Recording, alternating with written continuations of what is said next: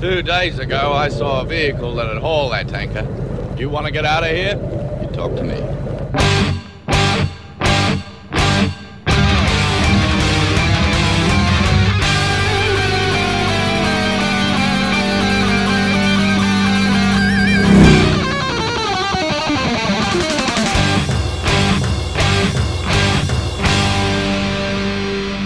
Welcome to the Mad Max Minute, where I think we can call this chase over now in Mad Max 2, The Road Warrior, 1 minute at a time. I'm Rick. And I'm Julia. And today we're talking about minute 90, the 1 hour and 30 minute mark, which begins with a fade to dirt spilling from open hatches in the tanker, and it ends with Max and the feral child in the wreckage of the rig. Happy Friday, Julia. Oh, thank goodness it's Friday. TGIF. There's guests. It's Friday. Yes. Don't get mad at me because I've already used that. It's been a long season. I am severely running out of material. But that's okay, because we're really close to the end of the movie, and today we are joined by Norman and Cassandra from the Lord of the Rings Minute podcast. Hey, guys. Hi. Hello. Thanks for having us on. It's so great to have a team that is covering another set of movies set in the Southern Hemisphere, Australia, New Zealand area. Right?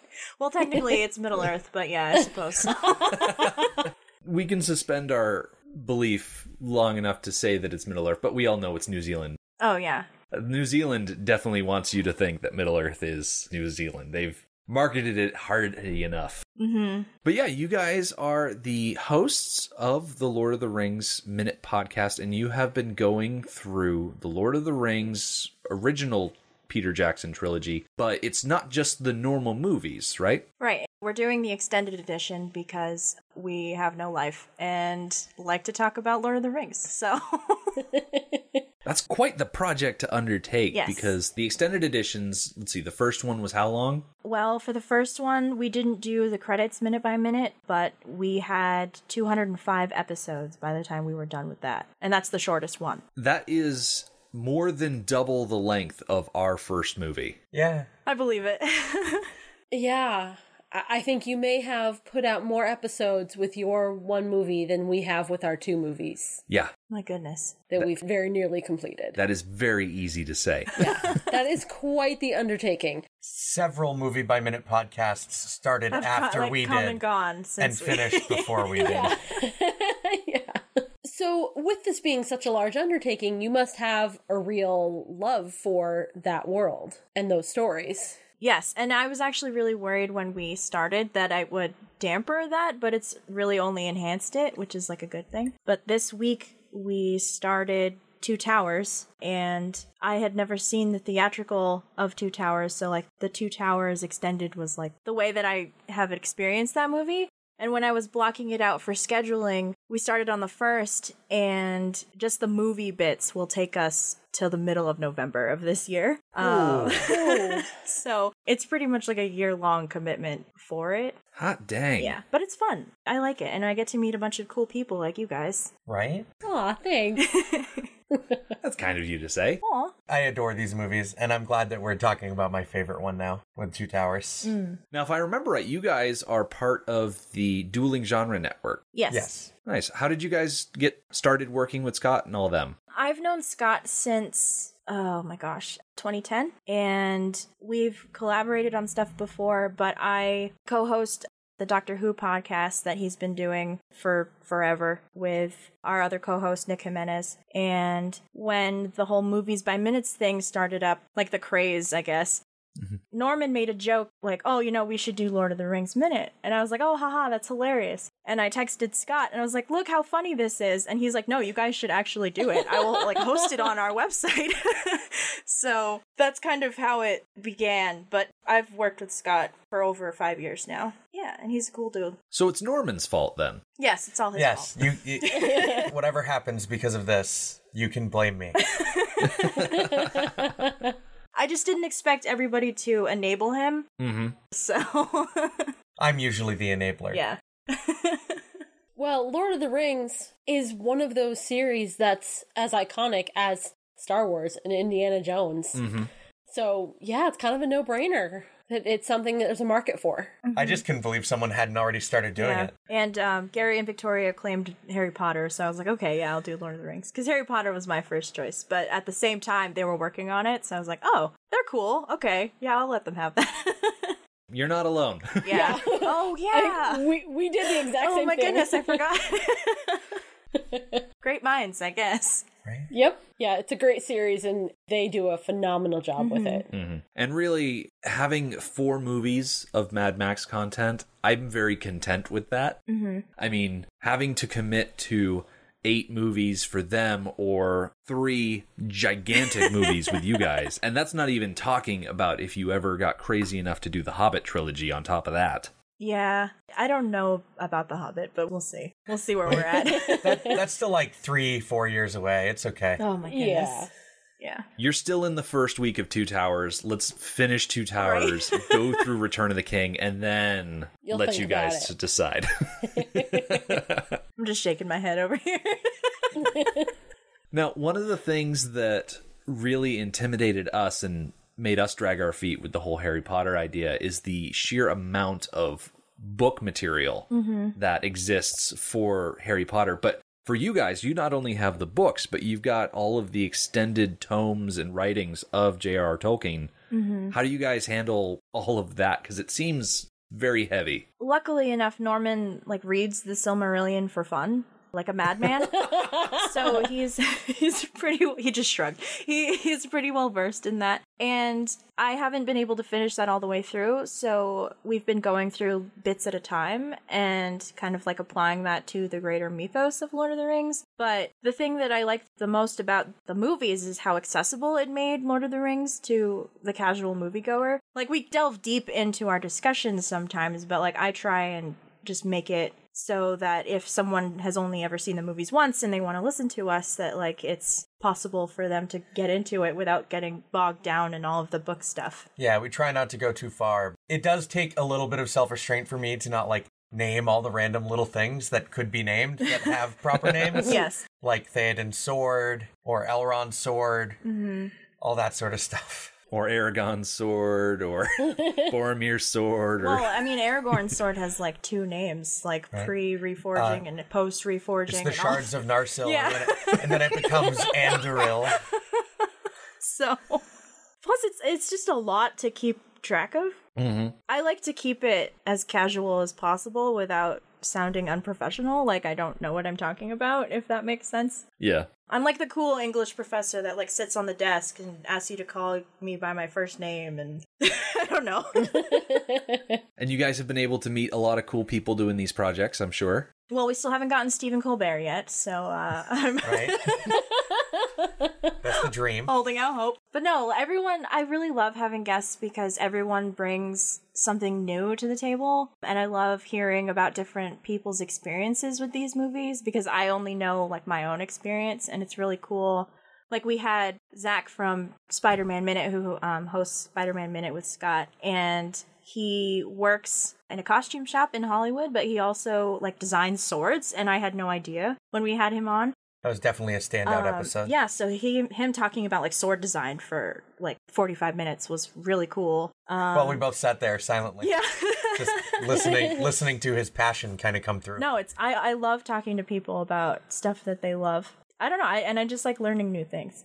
Everyone brings something new to the table, and it's really cool. Those Indiana Jones guys were really funny. Yes, I love them too. Yeah, they're pretty great. We've almost completed our collection. We've only got Tom and Jerry. We have not gotten Pete, but we did get Christy Porter. He's elusive, that Pete. He's a slippery one. Yeah. But we'll get him eventually. I want to complete my collection. There you go. Get your gold star. Exactly. Now, one thing I want to get into before we launch into Mad Max, because admittedly, today's minute is pretty light on content, but one of the things that I've noticed watching Mad Max 2, The Road Warrior, is that there are sometimes shots that are very reminiscent of things that I've seen in the Lord of the Rings trilogy.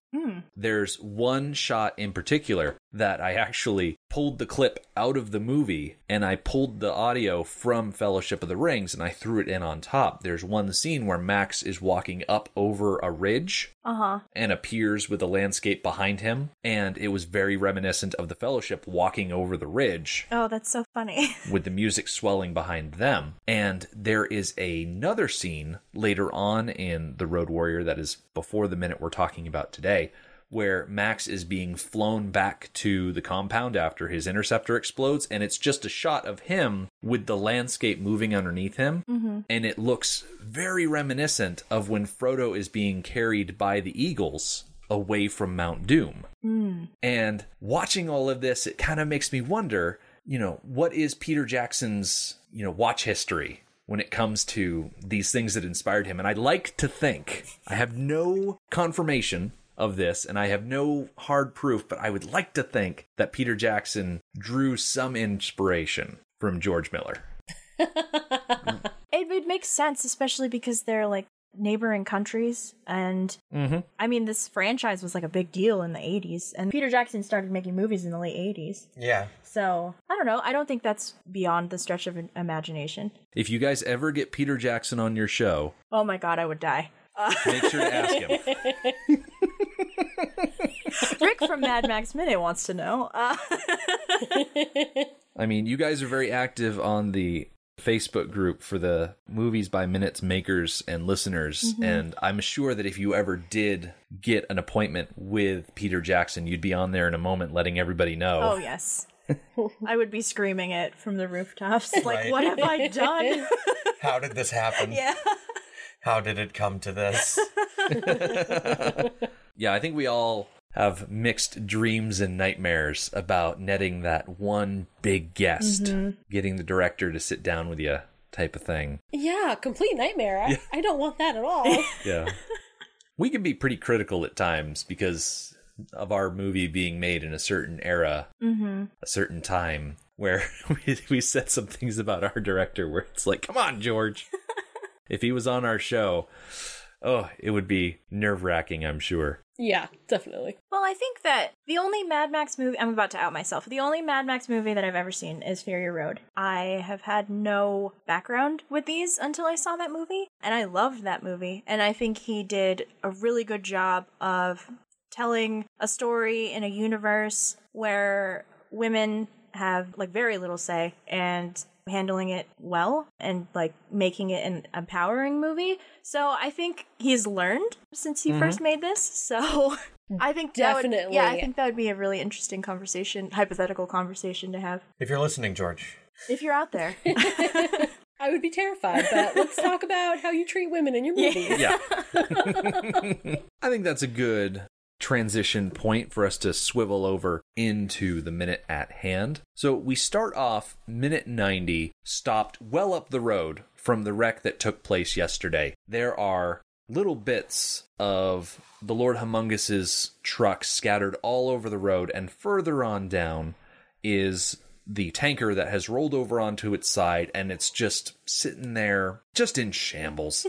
And probably the most noticeable thing about this shot that we start off with is the fact that all of the raiders in the foreground are very blurry. None of them are in focus. And I think I remember when we were listening to the audio commentary on the Blu-ray, where Dean Semler, the cinematographer, was talking about how he didn't notice they were out of focus until they got the dailies back. Oh no. Okay. Disclaimer that I am a fan of Dean Semler. He has done some beautiful work in this movie. What kind of cinematographer are you if you don't notice that the camera is out of focus on half of the shot? I think they were just so focused on getting... No, they weren't focused. Okay. Let me finish, madam. They were so focused on getting the wreckage in focus that the raiders were just an afterthought. Which really, in this tableau, in this portrait that we're looking at, the raiders are really not the important part. Right. I was okay with the raiders being out of focus until you told me that. That it was a mistake by the cinematographer, that the people weren't in focus. I was okay with that because they're not the focus of the scene. They are viewing it just as we are viewing it. So, of course, our eye is drawn to the crash in the distance. So if that was on purpose, then I'm okay with it. If it was a mistake, then I'm not okay with it. It was a happy little accident. Bob Ross would be proud. Exactly. Okay, when you put it that way. I mean, I can't fight Bob Ross. He'll just paint me into a happy little cabin. I didn't even notice that they were out of focus, which I guess further underscores, like, our eye is drawn to the wreckage and not the people who are viewing it. Because there is nothing left of that truck that he ran through. No. It's rather distressing how little of that, I would say, pile of junk still resembles a vehicle. None of it looks like it was a car. Right. There's like 2 little things of flame among some of the stuff on the road. Did that guy just vaporize? Yeah, he's red mist. Oh no. The guy on the hood and the guy in the car. Oh no. Oh yeah, there are 2 guys. Oh. Yeah. Yeah, we've got complete disintegration. Oh man. For their sakes, I hope that it was, complete disintegration, because that's fast and painless. You're just gone in a second. Right. I don't want, even Lord Humongous, I don't want him to be on the side of the road maimed and dying painfully for an extended period of time. I don't want that. So if he was red mist, then I'm okay. Right? If anyone was going to turn into red mist, it's the guy wearing the leather diaper. Here 1 minute, Yes. soup the next. Oh no. I know I've brought it up several times in the past, but it's like when we were watching that first movie and we were talking about solid bodies hitting surfaces, and that when it comes to collisions, you don't so much worry about liquids behaving like solids, you worry about solids suddenly behaving like liquids because they cannot keep themselves together. Oh, gosh. Yes. And I think that's exactly what Humongous had happened to him. He became A liquid. a humongous pudding. Yes. You can't get over the name, can you? No. I keep giggling. Lord Humongous. Oh man. Yeah, it's a little on the nose. It sounds like a children's TV character. It's like a Saturday morning cartoon villain. Like a mustache twirly, like, yes. I don't get mustache twirly out of Humongous. I get like cartoon strongman that happens to be evil. Yeah, with a mustache. But he's not twirling it. He's too busy lifting weights. That's part of being evil, is twirling your mustache. You have to have that on the resume. Oh, I see. You have to have taken so many credits in mustache twirling Yes. at the Evil Academy. Absolutely. Yeah, the Mad Max series came out a little too early in the 80s to reach that point where R-rated action movies were turned around and marketed to children. I'm thinking specifically of like RoboCop, Yeah. about how that was such a bloody and violent movie, and yet there was at least one Saturday morning cartoon about it. And all there the were copious toys. amounts of toys. Yeah, toys. I had a RoboCop Now, action figure. Isn't He-Man dressed very similarly to the Lord Humongous? He is. Like with the straps Yeah, and his stuff. So you could And the take a diaper. He-Man doll and repaint it to be a Humongous doll. Oh, absolutely. That's interesting. He-Man, his briefs were a bit more furry. So he's wearing a tiger skin diaper instead of a leather diaper. Yeah. And he definitely had more, and some would say more luxurious hair than Humongous, which honestly is not Certainly. really saying much when I think about it. Lord Humongous's design has just always been so funny to me. It's just what he's wearing, a Jason Voorhees hockey mask and leather undies and not much else. Right. It's just why? Yeah, sometimes he wears a fur vest Oh my goodness. because he's posh Humongous. Well, and it was also like 40 degrees out when they were shooting this. Yeah. Fahrenheit. And like all the other raiders are wearing like full armor and bandanas and everything else, and Humongous is just like, nah, I'm gonna be shirtless today and pantsless. I hope that doesn't bother anyone. That's one way to exert dominance. That is Wear for less sure. clothes than everybody else around you? Yep. Interesting. So if I want to get ahead at work, I just take my clothes off? That is not the official stance of the Mad Max Minute podcast. Oh my goodness. I'm Rick, just saying. I think that if you took your clothes off at work, you would get a promotion from the state of Massachusetts. I do not believe that. I, however, believe that if I started wearing a metal hockey mask to work, people would leave me alone. I think they'd respect you a little more. Fear is the word you're looking for. Yeah. And that's just as good, really. People would walk into my office, take one look at me, and then just turn right around. Just wear the mask when you don't want to be bothered. That's probably more effective than keeping my door closed, because they still come up and knock. You just need a button on your desk that makes an intercom say, just walk away. Oh, that's brilliant. Oh my gosh. Corporate Mad Max. Where's that remake? Where's that adaptation? I don't want that. You don't want to see Humongous wearing a tie with just his leather strapping and a tie? Then Just a tie. that strays into like Chippendales territory, and I don't know if I'm It comfortable with does. that.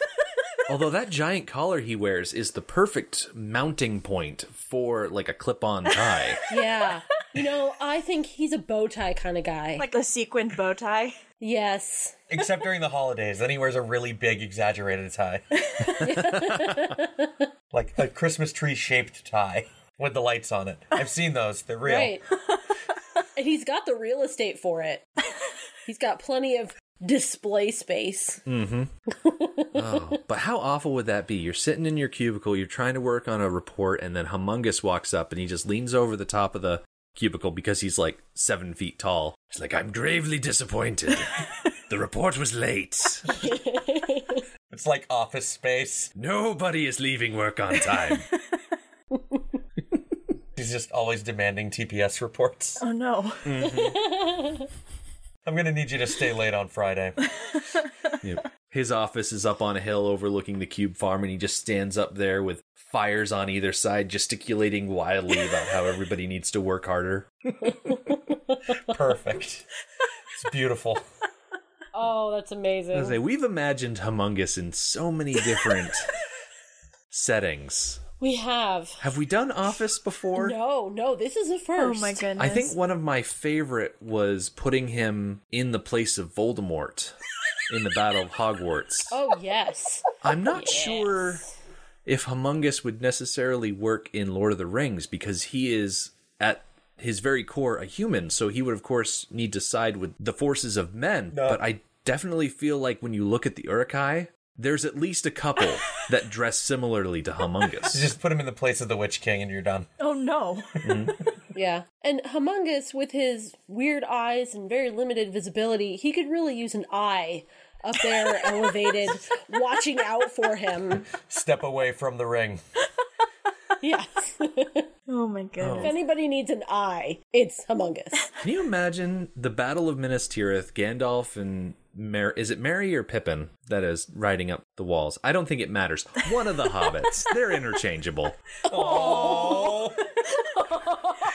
Controversial statement of the I episode. think it'd be Pippin if he was with Gandalf. Yeah, Pippin spends like the whole third movie with Gandalf. Yeah. So they're running up the walls of Minas Tirith, and then the giant winged beast comes and lands on the hill, and instead of the Witch King hopping down, out hops the Humongous, and he's just this giant, mostly naked dude with he wouldn't even need the sword. He'd just come out there with that pointy, three-headed spear of his, and Yeah, the trident mounted to a femur. what's Gandalf gonna do against that?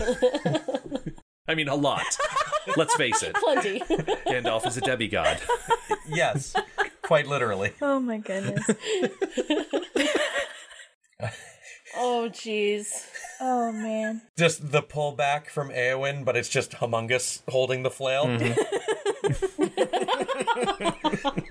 You got to be really confident in your combat abilities to go into battle wearing what Humongous Right? wears. Like naked. Or Like- really stupid. There is no in between. It is either incredibly confident and brave or incredibly foolish. Yep. But you definitely think that Humongous would be on the side of Lord Sauron. Although a surprising addition to Sauron's ranks is Bruce Spence, who plays... Is it the Mouth of Sauron, or is it like Sauron's Herald? Do you guys know off the top of your head? The speaker is called the Mouth of Yeah, Sauron. Mouth of Sauron. There you go. The guy with the oversized mouth in the extended edition that like has awful teeth and Frodo's coat. And he has like no eyes or Yeah. whatever. Yeah. Yep, that's our boy, the Gyro Captain, all right. Oh, really? That's the Oh, that's yeah. the guy I think I that knew crashes that. earlier this week. Yes. Oh, yeah. Oh yeah, that's him. Nice. You know, it's a real shame that that's how you saw the Gyro Captain, is that goofy, horrible crash. Because he is so much better than that, I promise. He is so much better than that. I loved it. I loved every second of that. Is that the one with the lacrosse mask? No, the No. guy, the Gyro Captain's the guy in the sky. Oh. Oh. Okay. That was my favorite part. I'm glad you enjoyed it. The Gyro Captain is a much maligned character because he's got these horrible teeth and he comes across as creepy sometimes. But once you get to know him, he's a really good guy. Yeah. So this crash, Yes. Yes, this crash. It took way too long, I'll tell you that much. So the Raiders up on the ridge looking out over the display in front of them. From their point of view, shouldn't they be expecting an explosion? Probably. If the tanker was actually full of fuel, shouldn't that crash have caused an explosion? It's funny you say that because we were watching this and it crashes and I was 100% expecting it to explode. And I was like, oh. And I was like really disappointed. So I guess I'm disappointed along with all the Raiders. however, if it exploded, Yes. there'd be no Fury Road. Yeah. They just retcon it. They just Whatever. retcon it. Yeah. So I guess the reveal of all the red dirt just spilling out from the top hatches of the tanker was a bit of a surprise to you guys. I think it was, but I think like they telegraphed it too. Like I was expecting water and then it was dirt. And I was like, ah, okay, that's cool. Sometimes I wish I could go back and watch this movie for the first time. Because I've seen this movie like my entire life. The knowledge that it was a decoy has just always been in my life. I can never remember seeing this movie and being, oh, it was full of sand the whole time. I would love to feel that again. It's like watching The Empire Strikes Back and just knowing already Right. the big twist at Right. the end. Right. Yeah, same thing. I've just always known. I don't remember seeing it for the first time and being shocked. Yeah. It's like I've never actually seen The Sixth Sense, but I can tell you down to a T exactly how Bruce Willis is not alive. Okay, that's a perfect example because I do remember the first time I saw that movie. Me too. And I do remember it dawning on me what was going on and like the surprise that I felt from that. The Sixth Sense is a really cleverly put together movie. It is. I remember the first time I saw it, it was when it first came out on DVD. I didn't see it in theaters. And I remember kind of being blown away by that movie as a kid. I have never seen that. So now I know like the twist or whatever. But How did you not before now? The twist is known to the point of memery. right. No, it's just like so embedded in pop culture that like, oh, I see dead people. It's just like, everyone knows what that is. I doubt they know where it comes from. Like half the people, especially the youth. The youth. The Utes. Those dang kids these days. They need to get off my lawn. Right. These raiders, they're standing up on the hill and they're looking over at this rig. And one thing that I noticed about it is that the rig, when it went off the road, it rolled to the left. And so the top of the tanker is facing away from the road. The raiders, standing on the ridge they are on the opposite side of the tanker of where all that dirt is spilling out of the top. The only thing they can see is the tiny little spout at the bottom of the tanker. Which is really far away. I don't think they can see it. Yeah, so they are just standing here looking. They're not even getting the full effect of how much of a troop of losers they are. Oh. They don't even realize how much they've been duped. They just see the thing turned over. They don't realize that it was just full of dirt the entire time. So why didn't they go down to the tanker? And investigate. They probably don't smell any gas. Oh, that's true. So you think they used clues, like they didn't smell any gas, the tanker didn't explode, to just go, oh, I guess it wasn't full of gas after all. Let's go back and do something else. Yeah, you would think if they really had the intent of getting gasoline, they would have gone down to that vehicle and tried to salvage what they believed was there. Right. Because even the tanks of the rig itself would have gasoline in it. That kind of wreck, the actual gas tank of the rig would pretty much be gone by the time you get to it. Would it? The gas would all be emptied. Oh, because it like spilled. Like the ruptures are so bad. Yeah, you're right. You're right. Also, the Humongous is dead, and maybe they just don't want to go anywhere near it. Because it's cursed, or like Maybe they were afraid the Humongous is not dead and just angry. he'll just yell it, like pop up from under the ground and be like, "Ah!" Like yell at And them. kill them. Oh no! They're just like, oh, let's just ignore that. Yeah, if he is on the side of the road, dying and angry, and they go down there, they're gonna feel his wrath. And I don't think they really care that much about him. Do you think that just because the boss is dead, they're like, well, this was a lost venture, and then that's why they just turn around and leave? I guess so. I think this guy with the red headband has some ambitions. I love his stupid shoulder pads, the one in the foreground. Oh, yeah. Good old Redbeard there. I think this guy, he's going places. And here we also get a really good look at the stupid sunglasses that the snake truck guys are wearing. We commented on them, 20 minutes ago. So, 3 weeks ago, we saw them, and we got a really good look at them again. They're like 80s music video sunglasses. Oh, yeah. They're like Yeah. Geordie LaForge's visor. How do you even Yes. see out of that? These guys should either be playing synth keyboard for a 80s cover band or manning the engineering deck of the... What is it? The Enterprise? Well, it's the NCC 1701D. Is that what it is? Yes. Oh, I see. It is. You're He pulling wants to out be your specific. full nerd credentials instead of... Right. Okay, if we're gonna go into nerd credentials, I have a confession. My license plate cover says my other car is the NCC 1701D. Nice. Mine says my other car is the TARDIS, so I feel you. Well, I would expect nothing less from one of the co-hosts of The Doctor's Companion. Why does this guy have a bow? Is that really any good? Why doesn't he? Why? Is that really any use here?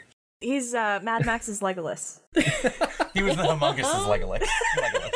Oh. If there was one character that would have really excelled in this movie, it would have been Legolas, because there were so many opportunities where the entire story would have been either A, critically altered, or B, finished because everything would have been solved by just one well-placed arrow.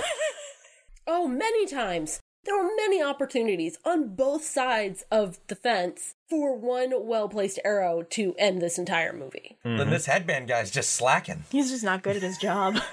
Yeah, and it infuriates me that nobody ever takes that shot. So many wasted opportunities. Especially when they all have guns. Like, why didn't someone just try to solve this movie sooner? Well, that's the great thing about this movie specifically, is that George Miller didn't have the bullet farm or whatever Bartertown has. And so a lot of people, a lot of the raiders in this movie only had bows and bladed weapons. They would have fit right into the Lord of the Rings universe with their Yes. level of technology and weapons. Yep. There are only 2 guns in this movie. Mad Max's shotgun, which... Half the time it's not loaded. Yeah, half the time it's not loaded or has bad shells in it. And the Lord Humongous has a 44 caliber, I want revolver. to say it's a Smith & Wesson. A Smith & Wesson, but it's a 44, right? Yeah, Big. yeah. Big. It's a dirty, hairy gun. Yeah. But he only has 6 bullets. And he actually only uses 5. Yeah, he kind of wastes them. He does. Well, he's dead now, so whatever. So... Because it doesn't really matter anymore. Maybe these raiders have been counting bullets the whole time, and that's what they're afraid of. If they go down there, Humongous is Oh, gonna he's got one left. He's gonna use that last Yes. bullet on one of them. Right. I mean, we here at the Mad Max Minute count bullets very carefully. And we know when there's one left versus when there's 2 extra that just pop out of nowhere. Yep.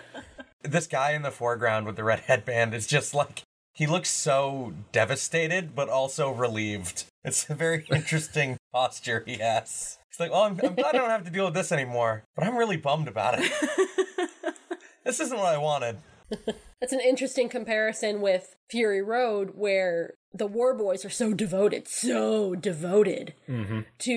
Immortan Joe. Mm-hmm. And here, I think they're just going along with Humongous because it's what's happening. Mm-hmm. It's like, oh, okay, we got this guy who wants to unite us and make us into a horde so we can burn and rape and pillage larger communities. Well, rape, pillage, then burn. Okay. Yeah.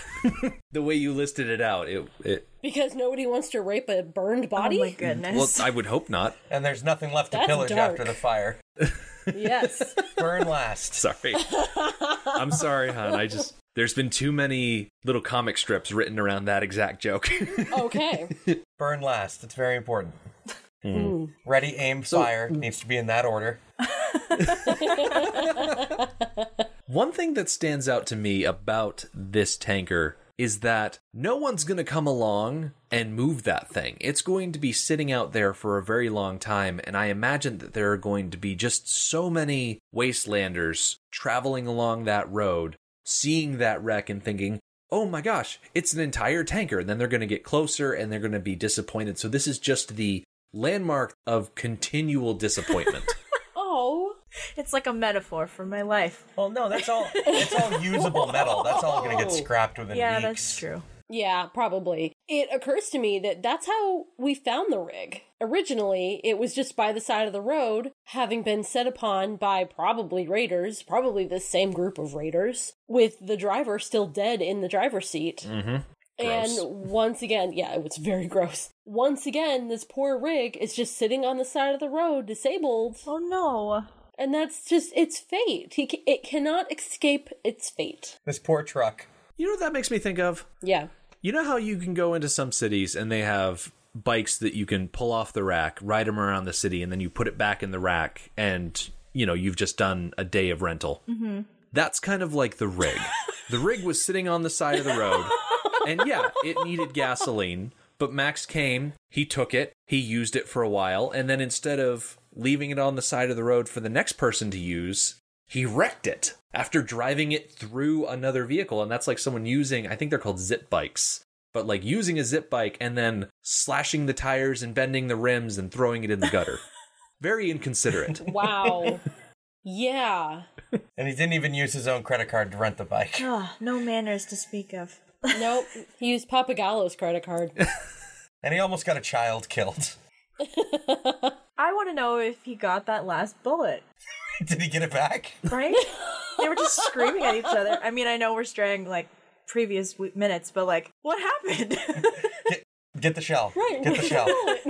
Wes was able to take the gun from the feral child, but was the feral child able to at least get the shell? Yeah, that was, like, the whole emotional... I mean, I haven't seen this movie, so, like, that was, like, the whole emotional conflict for me. Like, oh my god, is the weird, biting child gonna get the bullet? Yes. And I don't know a lot of 8-year-olds, so my experience is very limited, but it strikes me that an 8-year-old, once he's got his hands on something that he doesn't want to give up, he's not gonna give it up. Mm-hmm. You're gonna have to fight that child to get that shell away from him. So my money's on the feral child having that shell in his hand. And he is just ready to opens fight. He just opens his hand next minute, and it's just, like, the shotgun shell, and Max is like, no! Max is like, too little, too late, buddy. Thanks for doing what I asked, but damn it. But why did he take the gun out on the hood with him at all? He was probably going to also tell the kid to load the gun. Get the shell. I have my doubts about that child. Put it in the gun. Shoot the guy on the hood. I'm giving this feral child far more complicated instructions than he's ready for. Yeah. Yeah. The nice thing about this situation is that even though Wes was able to get the gun is still relatively close to this wreck, because as we get a fade to the front of the wreckage and we're kind of panning along the wreckage over to where the cab is, you can see Wes's arm sticking out from underneath the collapsed cowcatcher, and he's still got that shotgun gripped in his hand. So if Max wants to get it back, all he has to do is go over there and Charlton Heston Wes and pull the gun out of his cold dead Right. hands. That's very reminiscent to me of The Wizard of Oz. Like the house has landed on Wes, and this precious item, this gun, the ruby slippers, are there for the taking. Not the first time in this movie that I feel Wizard of Oz has been referenced. Well, they are in Australia, so that makes sense. Not in Kansas anymore. Very true. Everything's backwards. When you flush the toilet, the water goes backwards. Oh my god. I don't know what's happening.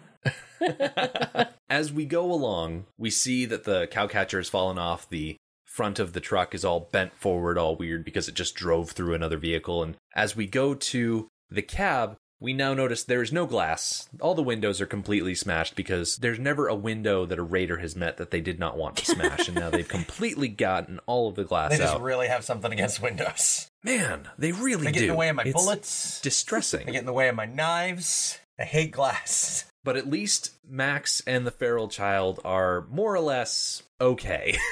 Like, they're not tip-top shape, but they're more alive than the Humongous and Wes. There's definitely movement. Yeah. Yeah, which is miraculous. Not from the feral child. Feral child looks pretty well unconscious. Yeah, he does. And lucky for the feral child that he landed on Max. Yeah. Right? Do you get the sense that during the crash, because neither of them were wearing a seatbelt because it was the 80s and no one wanted to wear a seatbelt, but do you get the sense that as they were crashing, Max covered the feral child, like grabbed him in his arms to keep him safe? Just those parental instincts kicking in that he's been denying for the last however long it's been since the world collapsed. That he's been denying forever. He never displayed parental instincts with Sprague. He wasn't that bad. You always downplay him. He let his child play with his service revolver. You don't know that it was loaded. It doesn't matter. Man, he has a really bad track record with letting children play with guns, apparently. Yes. Go ahead, little Johnny. That's what Play I'm with the gun. saying. You've got to teach children at an early age to have a healthy respect for firearms. By keeping them locked up and telling them to wear a seatbelt. This is what I'm learning. Yeah. There's a reason this child is feral, and it might have something to do with a gun. Oh no. I'll say, thank goodness that Max doesn't opt to keep the feral child around. He gives that kid up to more responsible parties as soon as he can. That's good. But even so, I feel like Max made an effort to protect the child during the crash, because when we see them, the feral child is literally sitting on top of Max's chest. Yeah. It does lead you to think that he was holding on to the feral child, protecting him from being thrown around in the cab. Mm-hmm. Yes. Okay, I jest about Max and, being a father figure to children, but throughout these movies, we learn quite well that Max loves children. And he goes out of his way, even when he doesn't want to, he goes out of his way to protect them. Mm-hmm. So, yeah, I joke, but he really does love children. I mean, I love animals, but you don't see us having a ton of pets. So, I think it's like that. I'll take your pets. Like, you can love dogs, but not own, 17 dogs. Right. That's the dream. The stability and security to own a half Like a dozen pack or of more dogs? pets. Yeah. Cassandra, do you watch 101 Dalmatians and just swoon? I actually do not, and I have a lot of feelings about that movie. Especially the live action one, because it's just really irresponsible, but that is neither here nor there. I will say one thing about the live action movie, the one with Glenn Close. At the end of that movie, the lady and the husband, they have this gigantic manor house with a ton of room, and weren't they living in an apartment with no space? Yeah, I don't remember how they get into a bunch of money, but Yeah. They sue Cruella de Vil probably. Oh, Yeah. I think it was a jingle. Oh yeah? Doesn't what's-his-face, the guy, I can't remember any of their names. Yeah, it's been a long time. Doesn't he write a jingle and sell it? Oh yeah. That's a lot of money for a jingle. I don't know, Well- maybe England is different. I Well, think this it was is set back in the England. day when houses cost $5,000. Right. Yeah, I guess so. Instead of, 250, 550, million and a half, It takes place in England, right? Yeah. Yeah. I think Well, in the live action you own the one- copyright forever. They have to pay you licenses for it forever. That's true. That's the way English copyright law works. I think in the live action one, he's working on a video game, and then he sells the video game, and that makes a lot more sense because video games are more yeah, profitable. And also, if they were smart, they would have sued Cruella de Vil for, I don't know, something. Emotional damages Right. Pain or and suffering. something because... Breaking into my this house. was all her fault. Breaking and entering, attempted theft of property because pets are property. Yeah, Yes. So maybe they got all her money. I hope so. Any injuries caused through them evading her, she's responsible for. I'm sure she could be charged with evading the police. Spay and neuter your pets, my friends.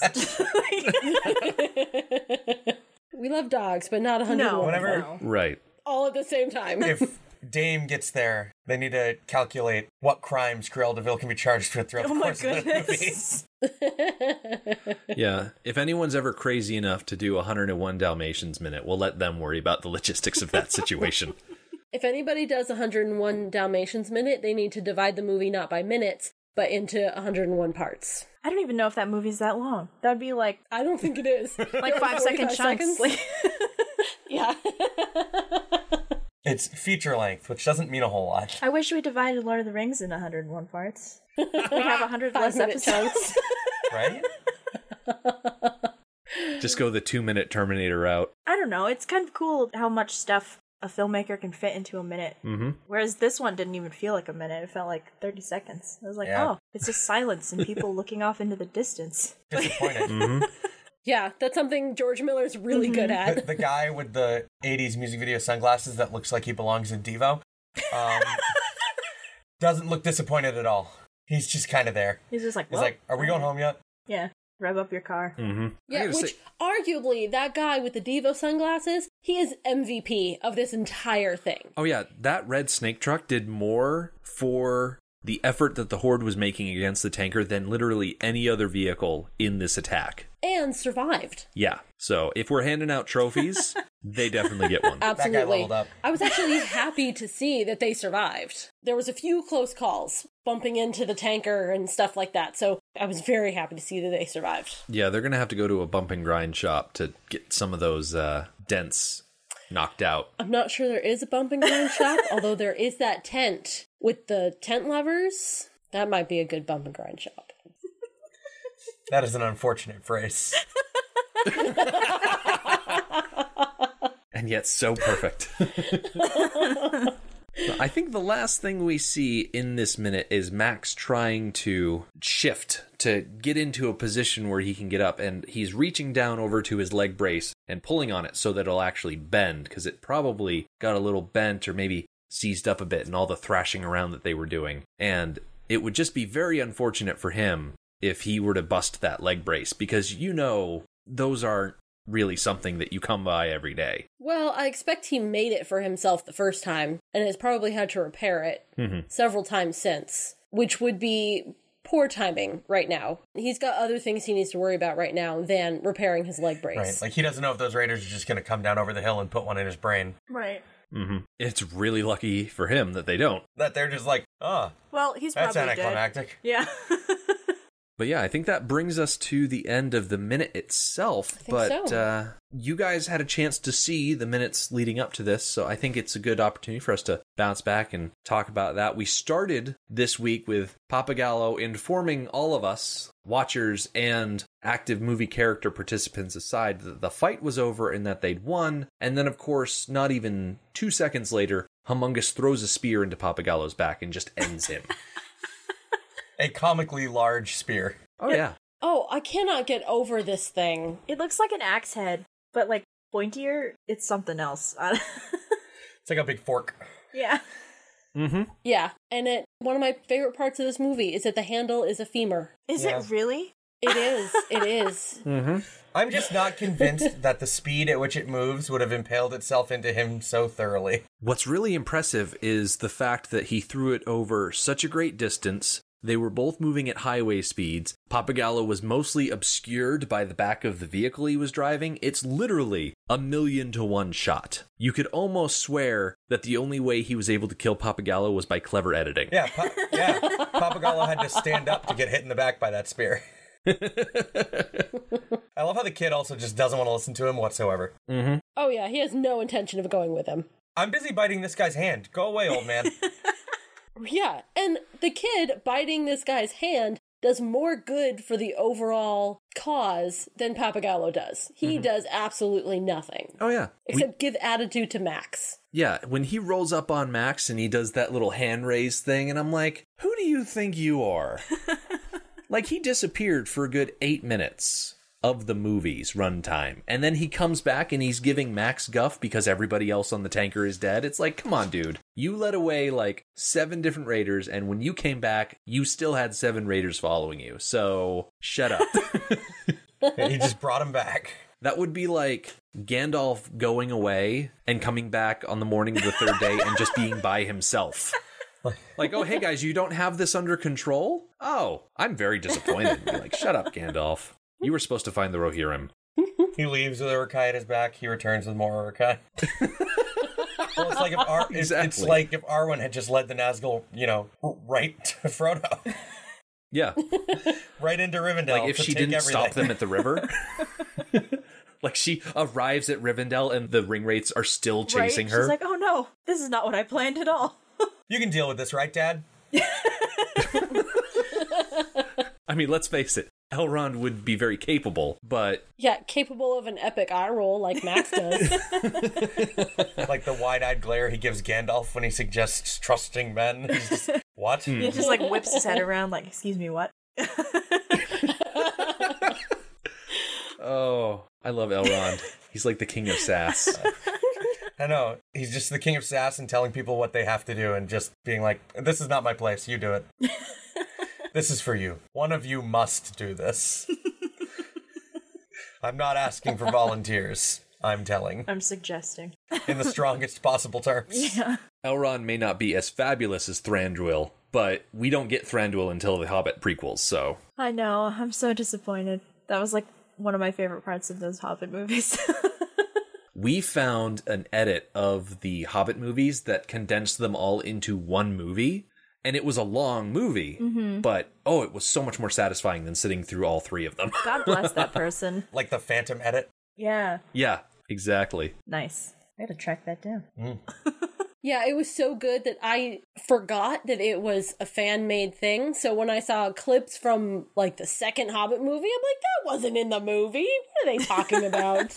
I had no idea that it was actually so insanely long. Yeah, it's Yeah. a bit of a soaring epic. Speaking of soaring... Oh, my favorite character.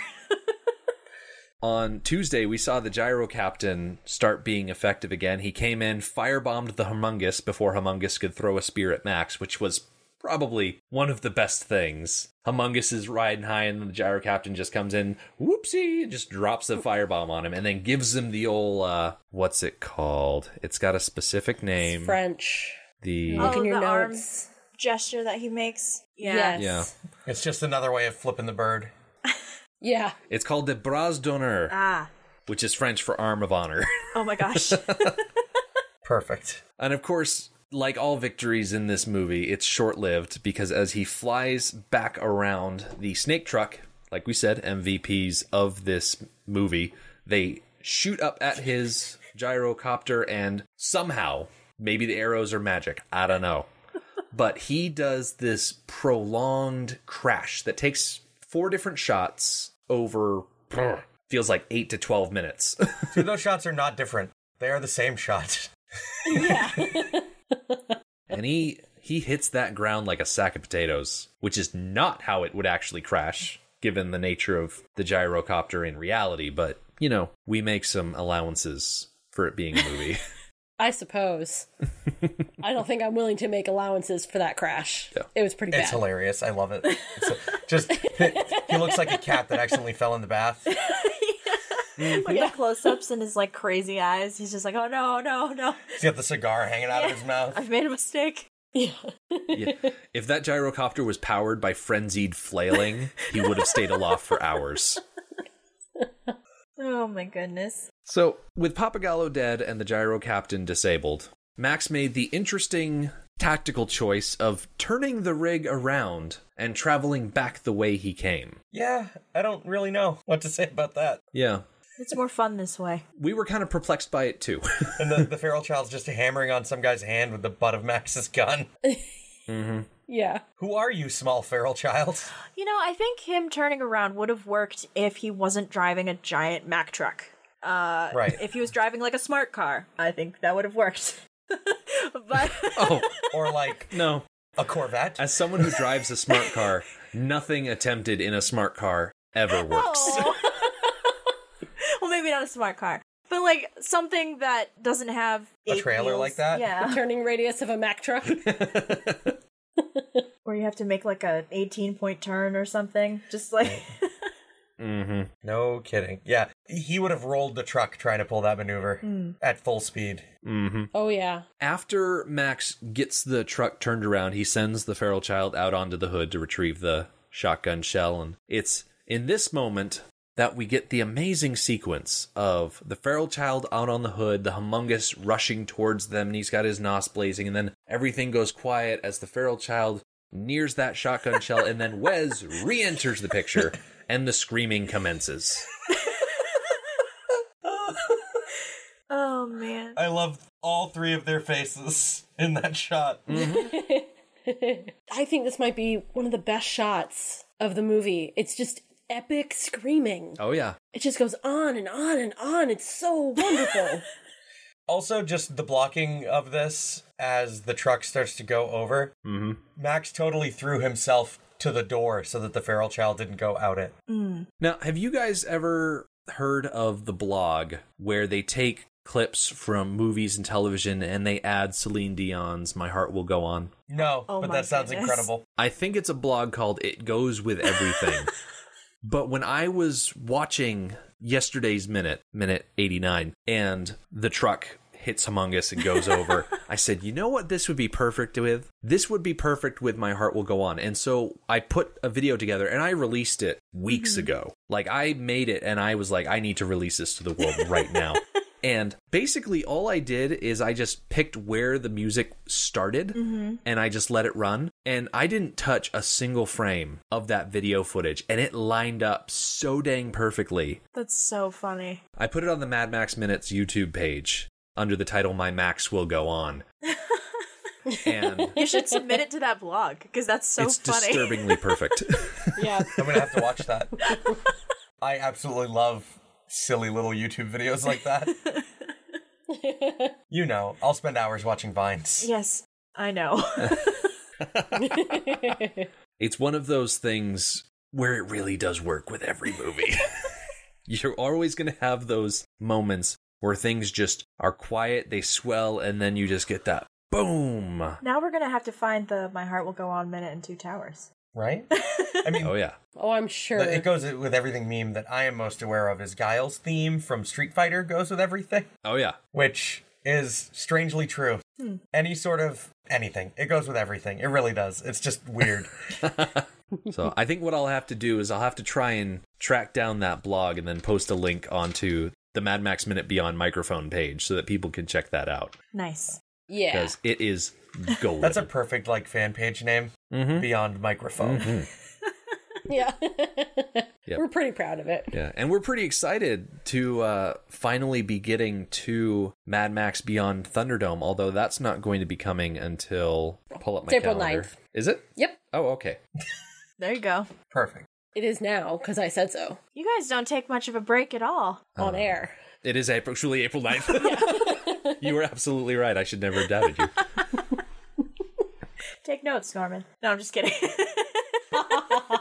As for Lord of the Rings, The Two Towers, you guys, as you said, started this past Monday. Yeah. You released your minute 5 of The Two Towers today, Yes. and you guys are going to be releasing Monday through Friday all the way through, I think you said till November? Yes, middle of November, if I remember the spreadsheet correctly. Oh, you guys are going to have your show running for 3 solid months, and then our show is going to start, and our show is going to end, and your show is just going to keep on going for Yeah. at least another, let's see, think- 2 months afterwards. Sounds about right. Yeah. Yep. Our process is going to be 5 months longer than yours for That the next math movie. checks out. Yes. Yep. That's almost long enough to do another movie, guys. Oh, yeah. Oh, yeah. Oh, yeah. But I'll tell you one thing. Our movie's going to have a whole lot more saxophone. Isn't Tina Turner in that movie? Oh, yeah, she is. What? You can say that again. Yep. Oh, did you not know that? No. Oh, man. I can see the outfit in my mind. Oh, no. Yeah, Beyond Thunderdome. It's a special movie. It is. It is a special movie, and I hadn't seen it for a very long time since I was a child, where I watched it a lot on TV, and Because it was on all the time. it was on all the time. Then I watched it again, and as an adult, I'm like, oh, this movie is Crazy Town Banana Pants. Oh, yeah. Julia forgot about all the stuff that actually happened beyond Thunderdome. She just thought it was Thunderdome. Yeah, all I remembered was like the Bartertown stuff. I didn't remember the whole kids thing. Yep. Gwen Stefani would sum up that movie very well. Ha ha. Yes. I remember seeing it all. It was always on AMC on like Saturday morning for some reason when I was growing up. It was on constantly, like every weekend. The reason I think that Thunderdome was shown on television so much is because out of the 4 movies that make up the Mad Max series, it's the only one that's only rated PG-13. Oh. Oh. All of the other ones are R. So if you're going to release something as a TV edit, you have to do the least amount of work to Thunderdome. Yeah. Plus, it's got Tina Turner. I think TV stations also just have a thing for showing the third movie in, like, trilogies all the time. Because our Return of the Jedi was on way more than the other two when I was a kid, too. I don't know if that holds true with Back to the Future, because Back to the Future 2 was on all the freaking Yeah, Back to the Future 2 was on a lot. I remember seeing 3 a lot when I was a kid, though, too. But I think there's also just, like, this bias towards not showing the first movie in a trilogy. Like, buy it, and then you'll understand? Or... Right. The problem with Mad Max, though, is that American movie producers did that. They just forgot about Mad Max and maybe, you'll go buy and spend more money. But everybody just forgot about the original movie. Yeah. It's like, Road Warrior is not the first one? Which just leads to confusion, because I always think of this as actually being the first movie. Always. Mm-hmm. Yep. A lot of people do. A lot of people have never seen the original Mad Max. Which is a real shame. It is. It's a great movie. I hope that in our first season, we really impressed that on people that they should not be skipping the first movie. Well, Norman, Cassandra, it has been a lot of fun having you guys. I've been a long-time listener, and I'm so glad that we were able to rope you into our Wasteland project here. If people want to connect with you guys and listen to your podcast, what is the best way they go about doing that? So we are on duelinggenre.com or lordoftheringsminute.com, whichever is easier for you. While you're there, check out some of the other stuff that I'm on. I co-host Doctor's Companion, like I mentioned before. We're on a little bit of a hiatus because we just covered the Christmas special where the 12th Doctor regenerated. And I also write for /direct/ co-executive produce Geek by Night, our original audio drama. And if you want to connect with us on Twitter, we're at LOTR Minute. And we also have a Facebook listener group, Fellowship of the Mic. And it's a lot of fun there. Lots of cool people. It's growing all the time. Lots of good memes. So, yeah. I'm still waiting for the Geek by Night theme to be a parody cover of Rush's Fly by Night. I'm waiting with bated breath, and I've talked to Scott about it. I'm now talking to you about it. The minute you guys have that as your opener, I will start listening. And that's my hill to die on. I'm waiting for the opener to be changed. Well, our composer does really good work, and so much love to Scott Tofty for that one. That's a much better hill to die on than where Humongous died. So I think you're all right. Yeah. Well, we are going to take a break over this weekend, and we are going to come back on Monday with the continued saga of Max and the feral child in their groggy state after this terrible crash. We're going to find out the final fate of the Gyro Captain and make a final push to the real end of the movie.